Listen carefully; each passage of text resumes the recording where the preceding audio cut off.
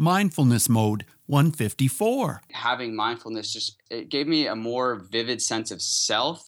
Hey, Mindful Tribe, thanks for joining us. In case you've wondered, this is a special weekend episode. It's still in the same format as all the others. I just wanted to put Jake's episode up because his book has been published and you really need to have the opportunity to find out about it because Jake is an amazing young man. Only 19 years old when I interviewed him just a month or two ago, so he's now had his 20th birthday. But what wisdom for a man of his age. I want to tell you that there's a whole anxiety side to today's interview. You'll find out how Jake experienced anxiety. And of course, you may remember that I'm working on a program to help eliminate anxiety, to help dissolve anxiety. And I'm looking for beta testers on that. So drop me an email, bruce@mindfulnessmode.com, if you are interested in being one of the beta testers. I'm only looking for one or two more, so jump on and get into that opportunity. In the meantime, sit back, learn, and enjoy from Jake. Okay, Mindful Tribe, let's get started. I am really excited to have Jake Heilbrunn on the line today. Hey, Jake, are you in mindfulness mode? Yes, I am. That is great. Jake is an author and an inspiration to youth everywhere. And not just youth, I'll tell you that right now. He's very much inspired me. He's written for Psychology Today, Thought Catalog, and Pick the Brain, and has also written his own book called Off the Beaten Trail.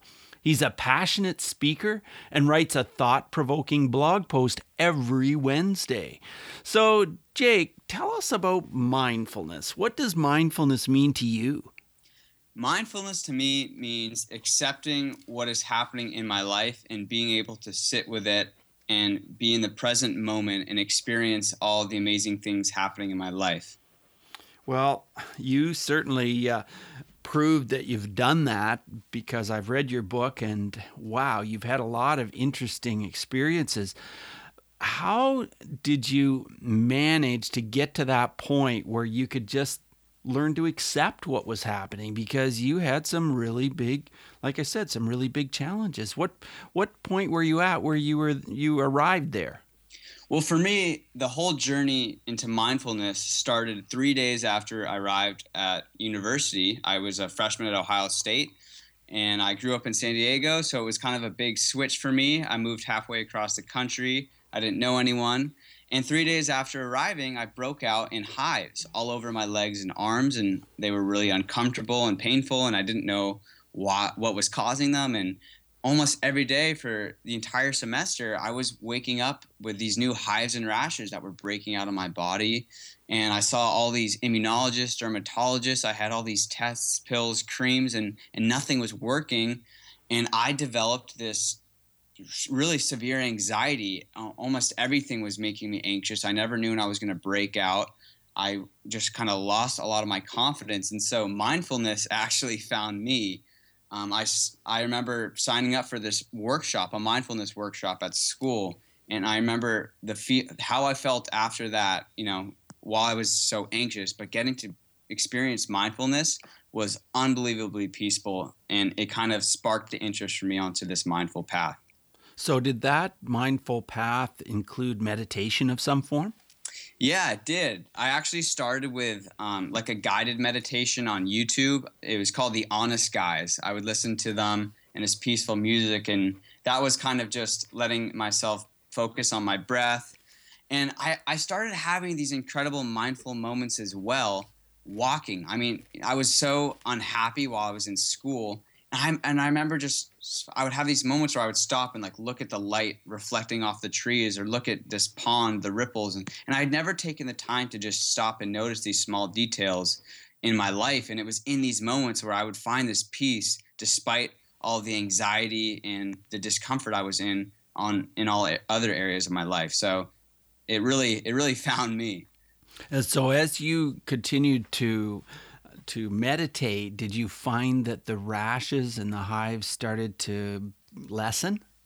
Yeah, definitely. And it was definitely a process. So, the first semester was about 5 or 6 months. And the second semester is when I took the leave from school. And then I hopped on a flight to Guatemala 2 months after. So I would say the period between starting my mindfulness, which probably started a month and a half after getting to school, it took a couple months for me to really be able to sit and get experience the fruits of mindfulness. At first, it was difficult for me to just zone everything out, but it really did start making a difference, especially when I made the big lifestyle change. So tell us what went on in your mind to arrive at that decision where you would head to Guatemala. Yeah, well, it's funny. So for those of you who don't know, Ohio State is a huge school and they love football. It is a big deal. And so I went back for the second semester, and the very first night was of the second semester was the national championship, and Ohio State was in the game. And they won, and it was crazy. It was mayhem. Everyone was celebrating, and everyone seemed so happy. And I woke up the next morning and I felt miserable because I realized that I was so out of alignment with what I wished to be doing. Everyone around me had this love for the school, and that I had really nothing I wanted to do with. And so I saw this career counselor the next day who I'd seen a couple times the first semester. And she asked me these two questions that changed my life. And the first question she asked me was, if you leave school to travel, and we had talked about traveling in this option many times before, she said, what is the worst thing that could happen?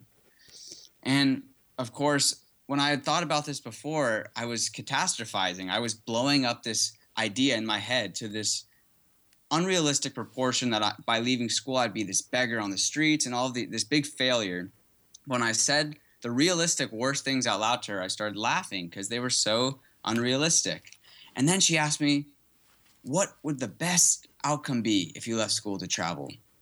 And it was in that moment where I imagined myself like traveling and experiencing these ways of life, and maybe even having, writing a book about this experience. And it was in that moment I made this decision to leave school. And then I came home and researched and ended up finding an opportunity in Guatemala.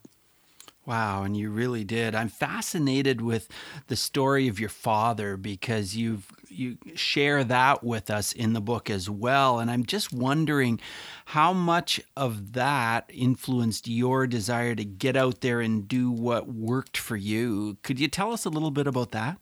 Yeah, my dad has played a huge, huge role in my life. And, subconsciously, I think in the beginning, now I had the hindsight, and as expressed in the book, my dad kind of went down the path that was prescribed for him. He went to medical school and got a job in the pharmaceutical industry. And, he was a really hard worker and did a really good job, but he absolutely had no passion for what he was doing.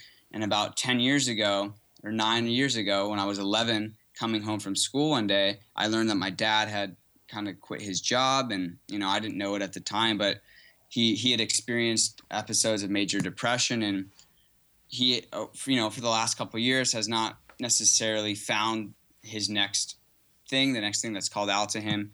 And for me, starting this path in school, and my skin conditions, I started really thinking about life. I almost went through this existential crisis, but I knew what happened with my dad, like what happens if you don't have a love for the thing you're doing, and if you don't consciously make a decision to create your life. And that played a huge role. And I talked with him a lot about it. And, I'm very lucky he's very supportive of me today, although he was definitely nervous about me hopping on a flight to Guatemala at 18. But he was proud of me for having the courage to follow my heart, because he said he never did that himself. Right, and you shared in the book that he had an interest in writing when he was younger. Does he still have some of that interest? Yeah, it's funny. I write a blog post every week, and oftentimes I'll send it to him, and he always sends me articles, and he's an incredible writer. So it'd be interesting to see if he does something in that field as well. I wonder if I got the writer's trait from him. Right. Well, this is it. I'm wondering if you can inspire him, and if he's maybe starting to find a new direction for himself.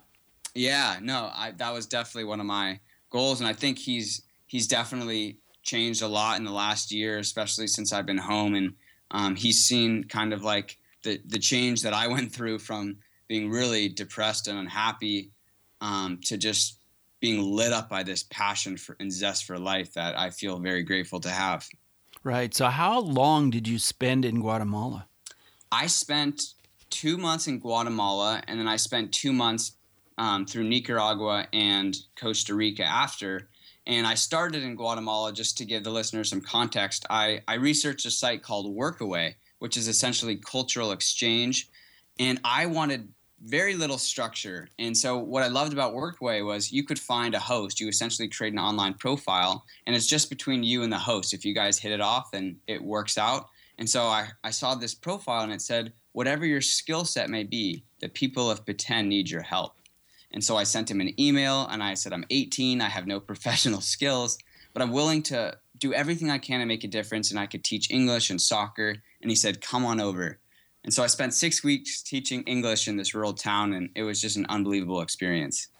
Wow, yeah, and you share it very eloquently in the book, and just I can hardly put the book down, as I'm reading it, because it's so interesting and compelling, and so hard to believe that a 19-year-old has the insight that you share with the reader there.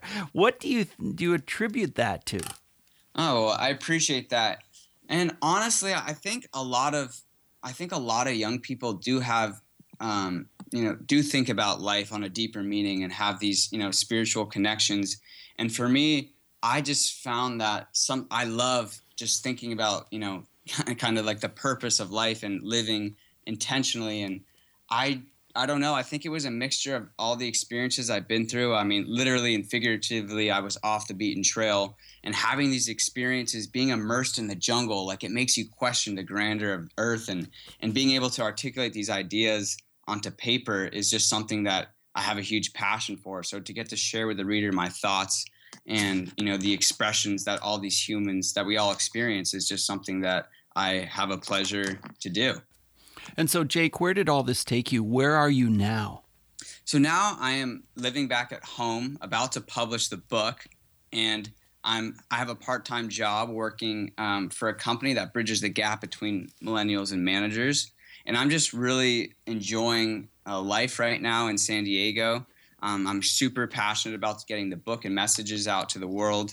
I'm planning on speaking at some more high schools this fall and anywhere else where I can connect with students to inspire them to live purposely and make conscious decisions as they go forth on their careers and, experiment and travel. We're at the young age where we can do that, but also connecting with people of all ages, because I don't think there's such a thing as to be too young or too old to make a difference in this world. So you shared a lot about your anxiety in the book. Do you still have bouts of anxiety? And how about when you go to speak at a school or something like that? Is that challenging for you? Yeah, well, speaking at a school is something I have a huge passion for speaking. I've been in Toastmasters about a year, and I actually had the great opportunity to speak at the high school I graduated from in front of 2,000 kids, sharing my story. And I think, you get a little bit of nerves, of course, as a speaker. And to me, it's exciting nerves. Like I interpret the nerves for public speaking as if I'm going to, bungee jump or, do some extraordinary adventure, which I love to do. So to me, it's like positive nerves, but I, definitely get nerves. But I found that I'm so intent on why I'm speaking, and I'm so connected with like the passion of the message that I'm trying to convey that I'm not so anxious about it. And I realized for me that my anxiety was stemming from a misalignment with what I was doing with my life and what I wanted to do. So now that I've made that leap, that anxiety has really gone away. And what do you want to do with the rest of your life, Jake? That's a great question. I want to do a lot of things, but I think primarily in the next couple of years, I'm really passionate about speaking and writing and possibly creating a curriculum for gap or students who wish to take a gap year, where we could create some sort of travel and service experience while also teaching personal development and these tools of meditation and mindfulness, because none of these things are really taught in school, and they can make all the world's difference in how to handle problems that arise in life that are unexpected. I'm fascinated that as a 19-year-old, you've written an entire book. There aren't a lot of 19-year-olds that have done that. Can you share with us how that helped to fulfill you as a person? I mean, it's obviously helping the reader, but how did it help you? Yeah, that's a great question. There was a speech I watched, and maybe it was a blog as well, by Elizabeth Gilbert, the author of Eat, Pray, Love, and she shared something really powerful that said, in writing a book, it as much as it is for other people, it must also be for yourself. You must have this sense of like fulfillment that stems from writing it, and I definitely would agree with that. I feel like writing this story was a healing journey for me. Getting to share these messages, but also to reflect on what I had been through and articulate it into words that are going to be on paper forever. And going through the process from 3 months, waking up really early every morning and writing for 4 hours a day, writing about 106,000 words, and then having to trim that down. I knew nothing about, how to write a book, how to hire an editor, how to outsource, because I'm self-publishing it. And so all of these things have, came about because I thought about the person I wish to become, which is an author, and to get this book. So it has been an unbelievable ride, and the fulfillment that stems from having this book, from the initial idea to a creation, is a feeling that I cannot explain in words. So, did you know when you set out to go to Guatemala that you were going to write this book? It's funny. I had it in the back of my mind, and I had a journal with me, but I don't know if you'll remember this scene from the book, but about 2 months in, I had this experience. I was living in this town called San Marcos in Guatemala. It's kind of like known for a spiritual kind of mecca, you could say. Right. And I had heard about this cacao shaman at the hostel I was staying at, and it sounded a little out there, but I said, you know what? Like, I'm here. Let's try it. Why not? And so I went with a couple of friends to this ceremony, and this guy looked like Dumbledore, but 6'5". Yeah. It felt like I had time traveled back to the 60s. Not that I knew that, but it felt like this Woodstock type thing. And, cacao is just the purest form of chocolate, and it doesn't like cause you to hallucinate or anything. It just, increases your blood flow by like, I think 40% or something. So you kind of get that little caffeine high. Right. But he guided us through this meditation where he said, I want you guys to smile. And it's called glow meditation. He said, just smile and think of this happiness. And I started doing it, and he said, you can fake it till you make it, which I definitely did, because I was like, this is kind of weird. My cheeks, I feel that plasticky feeling from like fake smiling. But a couple minutes in, I had this vision of me walking on a stage, speaking, holding the book that I wrote. And it was so clear. I was wearing a white shirt. And in that moment, and this was like maybe a year and a half ago, I knew that I was going to write the book. And that moment has literally guided me from literally to today of having that book. And I knew then that I was going to turn this possible idea into a reality. No stopping me. Wow. And so, I mean, you just stuck with it 4 hours a day, 4 hours a day, 4 hours a day. Tell us what some of the struggles were like when you just felt like, oh my gosh, am I ever going to get this book finished? Yeah, that definitely came about. I learned the importance of having a strong routine, which proved to be extremely helpful to me to get the book, 100,000 words in 3 months. I actually wrote about that in an article for Thought Catalog, my routine, which I can share, which is, writer's block is sort of inevitable at a certain point, especially when you're writing a lot. And yes. I would wake up early, and I would take a cold shower first thing in the morning, which I found really helpful because A, it woke me up physically and mentally. Cold water jolts your body. But B, it's like I starting my day doing something uncomfortable. So it prepares me to get comfortable with the uncomfortable. And the second thing I would do was heat up some green tea. And then I would sit down and do a 10 to 15 minute guided meditation on YouTube. Usually I would mix between like a guided mindfulness meditation or just listen to like calming music to get my mind right. Right. And then I would begin the writing process, and I would usually be able to write like about for 1 hour straight of like until I kind of needed a break. So I'd get up, stretch, write a little more, and then I would go to yoga or go work out, and then I would get back to it and write for 2 more hours. And by the end of that 4 hour period, roughly, I kind of maxed out my creative juices to create quality, at least what I felt was quality writing. But that routine, really, I did that for about 3 months, and it proved to be really helpful, especially when you hit writer's block, to have these, little meditations and yoga and working out to help, get some mental clarity. And Jake, did all this take place after you returned from your trip? Yes, I started writing the book the day after I got back from Central America. I see. Wow. And well, that's great advice, getting the routine, getting that habit established, and you're just doing it no matter what. You're just doing it. Now, did you edit the book yourself as well? I went through a couple different rounds. So after I wrote the book, I just put it down for like 2 weeks, didn't look at it at all. And then I went through it again. And then I had a couple family members and friends go through it. And then I sent it to an English teacher from a high school who taught AP English. So she looked at it and did a whole edit. And then I hired a professional editor. And then I did 2 rounds of about 10 different people of beta readers and more edits, which included someone who edits documents for a living, to, teachers, to also high school students, because I wanted a wide variety of age and, demographics to read my book. To give me, some advice and feedback. So it was definitely a process. Sure. So what was the most surprising challenge you had in doing this project?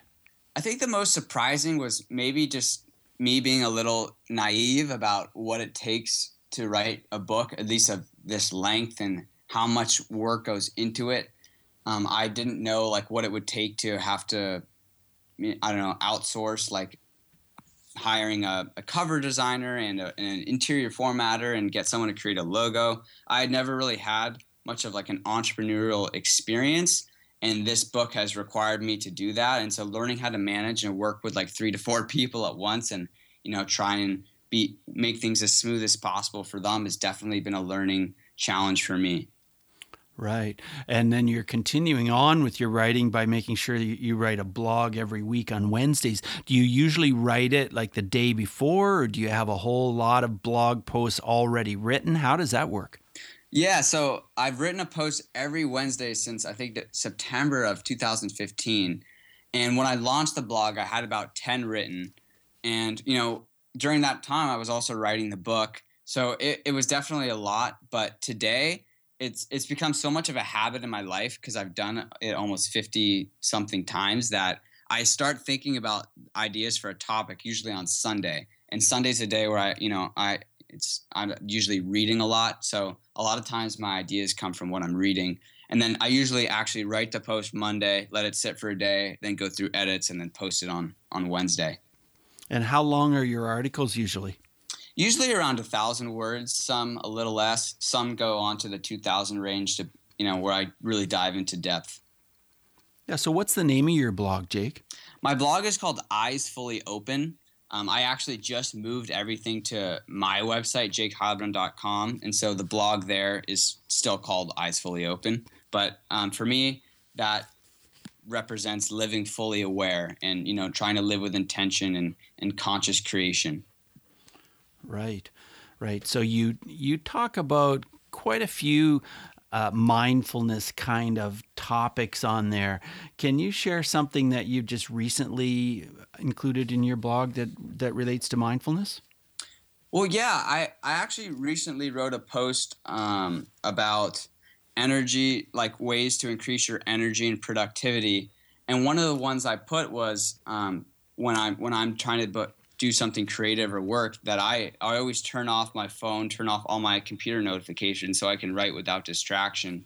And I found that that's really allowed me to kind of get into the zone. But also when I need to take a break, sometimes I'll go check my phone and other times. But when I really have to get something done, I don't go back to the technology. And for that break, I'll just kind of sit on my couch or sit on my bench outside and just kind of, look up, admire the day, because sometimes the distractions can take me away from my work. But when I just sit and allow myself to be present, I found that these ideas can flow through me.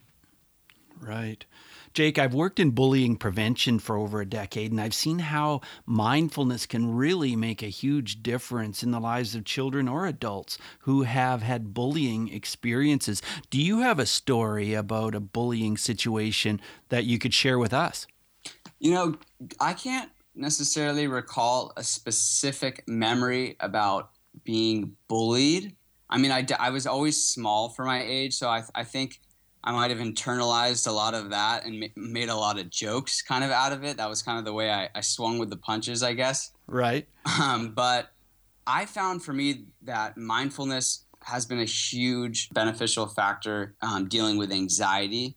And I think, the statistics are kind of staggering with high school students and college students. I mean, almost 20% of Americans suffer from an anxiety disorder, and the numbers in college are unbelievably high. And I didn't even know about mindfulness, like what it was, until I got to that workshop.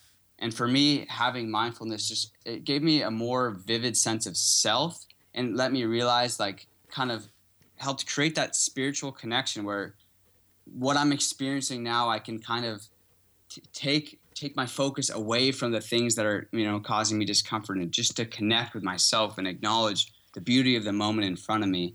And when I spoke at that high school, I spoke to a lot of kids after the speech who came up and talked to me. And it's interesting because a lot of kids aren't familiar with mindfulness, but I think it offers such a powerful solution because so many kids, whether it's bullying or anxiety or depression, are going through these difficulties, and mindfulness offers such a powerful tool to help them, cope and deal with these situations.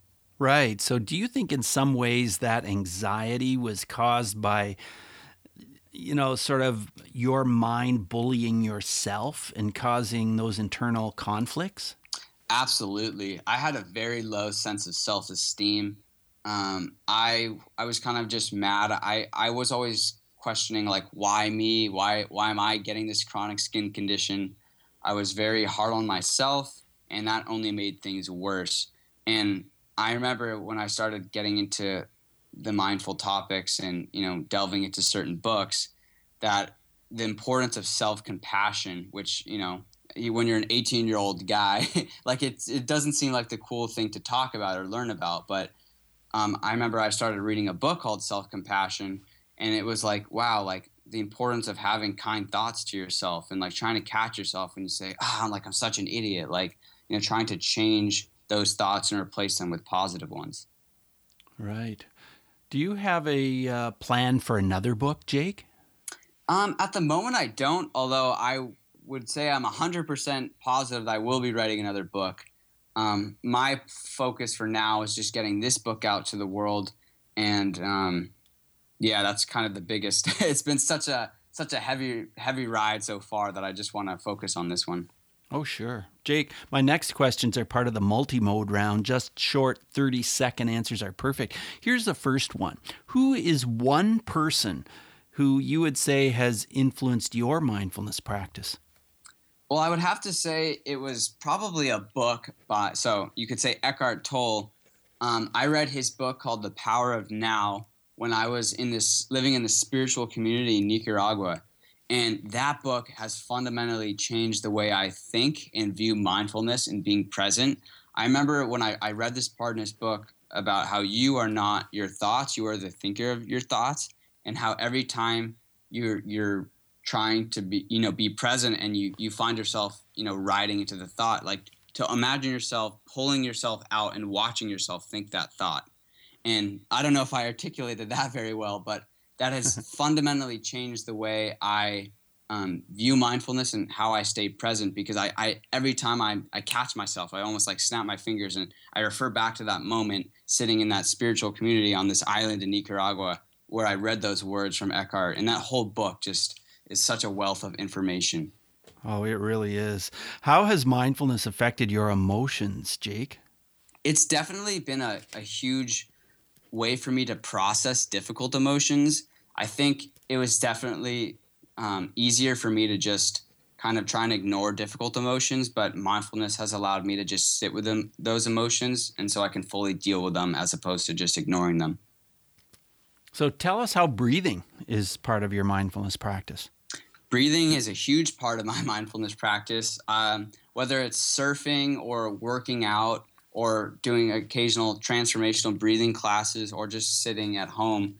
Breath allows me to kind of, either work out. If I'm working out, it helps me to lift weights or run more. And if I'm sitting at home, it allows me to kind of facilitate getting into that state where I am at that peaceful sense of mind. So I always ask if you could recommend a book, and you've already talked about The Power of Now. Is that the book you would recommend, or do you have another one as well? That's an amazing book. I think for mindfulness, that has been the most impactful one for me. But a book that I always say that if I could pass on one book would be Man's Search for Meaning by Viktor Frankl. It's about his story overcoming or surviving these Holocaust concentration camps. And he talks about how we can find meaning even in suffering. And I just feel like everyone should read that book because it just gives you new insight onto life and how you can live and thrive and find meaning in whatever you're experiencing. Yeah, for sure. Can you share an app which helps you to be more mindful?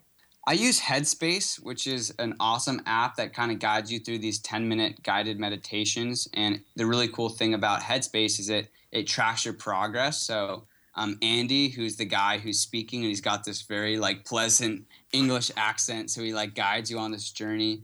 It's great because he goes the progress. He knows your progress because you have to pass day 8 to get to day 9's meditation. So it's beautifully created where it goes with your personal progress.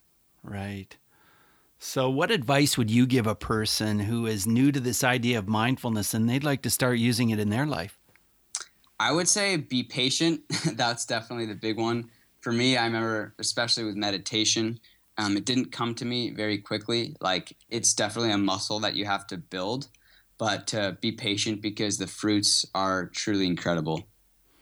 And what else is incredible is that you have so much wisdom for a 19-year-old. It's hard to comprehend almost. And I just applaud you, Jake, for having written your book and getting your thoughts down that way. How can we get our hands on a book, and how can we connect with you, Jake? Well, thank you so much. And so the book Off the Beaten Trail is available on Amazon in both print and Kindle versions on the 28th of September.